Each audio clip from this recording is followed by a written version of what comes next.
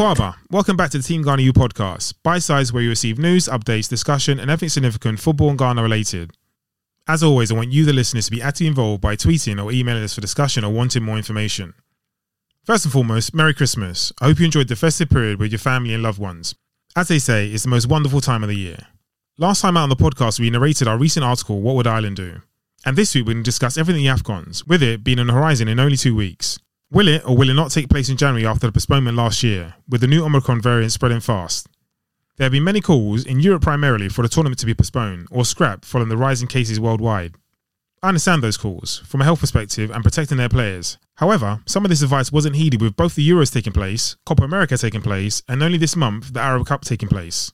I don't know if the correct term is I digress, but I'm sure the tournament can take place under safe circumstances. Money and Finance have done a lot of talking in regards to whether these tournaments, including the Premier League, should continue, or have a circuit break.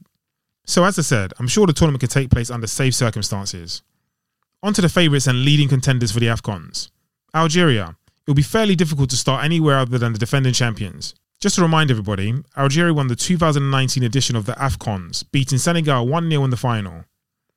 The defending champions will be led by a duo of Manchester City star Riyad Mahrez and Leon Slimani, who has already scored 4 goals during the 2022 World Cup qualification campaign. Their offensive talent will once again be the driving force behind their success. Few would argue against the claim that the Algerian squad is the best in the continent at present. However, only 3 previous nations have been successful in defending their AFCON title since 1957, Ghana being one of them. Egypt, the most successful country in the tournament's history, with 7 titles. Mo Salah, need I say more, the informed player in the world right now. Having fallen in the round of 16 in 2019, Mo Salah will be key to the nation's success. Senegal, the highest ranked team in the FIFA rankings heading into the tournament. I didn't know this prior to doing my research. However, they're yet to win the competition in their history. Runners-up in 2019 to Algeria, they, Sadio Mane alongside Islam Assar, will be looking to go one better this time round. Nigeria. We've recently done an article on Nigeria. What would Nigeria do? So you know my thoughts in some respect. A very progressive and young, exciting team. Their most recent success came in 2013, so they don't have to look too far back for experience and some encouragement. Their form has been very good leading into the tournament, and they have goals in their team. Definitely ones to watch. With some of the leading favourites out of the way, how do Ghana shape up? The squad was announced this week.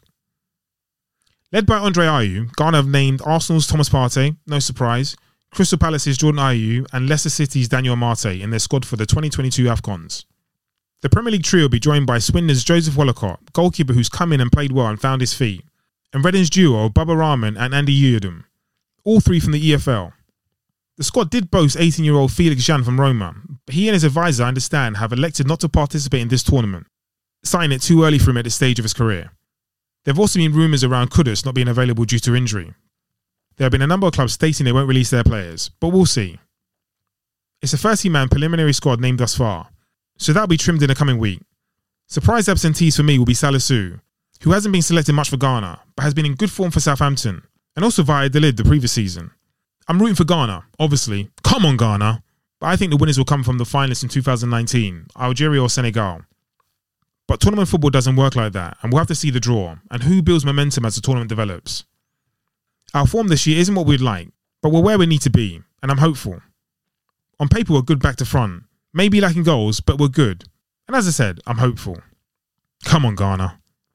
Before we sign off for 2021, Team Ghana EU in partnership with Medusa Lounge GH will be putting on a charity exhibition game in Accra, created with the purpose of raising awareness and money for the local community, and to give grassroots the best possible start to 2022. This will be on the 5th of January from 1 PM to 5 PM. If you're in town for the festivities, swing by. Details and information for tickets, or if you can kindly donate to a great cause, will be available via teamghanau.com. Or you can check out our bio at Team Ghana U on Instagram. It will have all the various links. Thank you for listening this year. We have doubled our listenership. And going into next year, I'd like to wish you all a happy and prosperous 2022. Well, that's it for this week's episode. We'll be posting as usual via social media, keeping up with the stories that unfold in the coming weeks. As always, if you've got any questions or queries, email us at teamghanau@gmail.com or tweet or DM us at Team Ghana U on IG or Twitter. Thank you, take care, and we'll see you in a couple of weeks.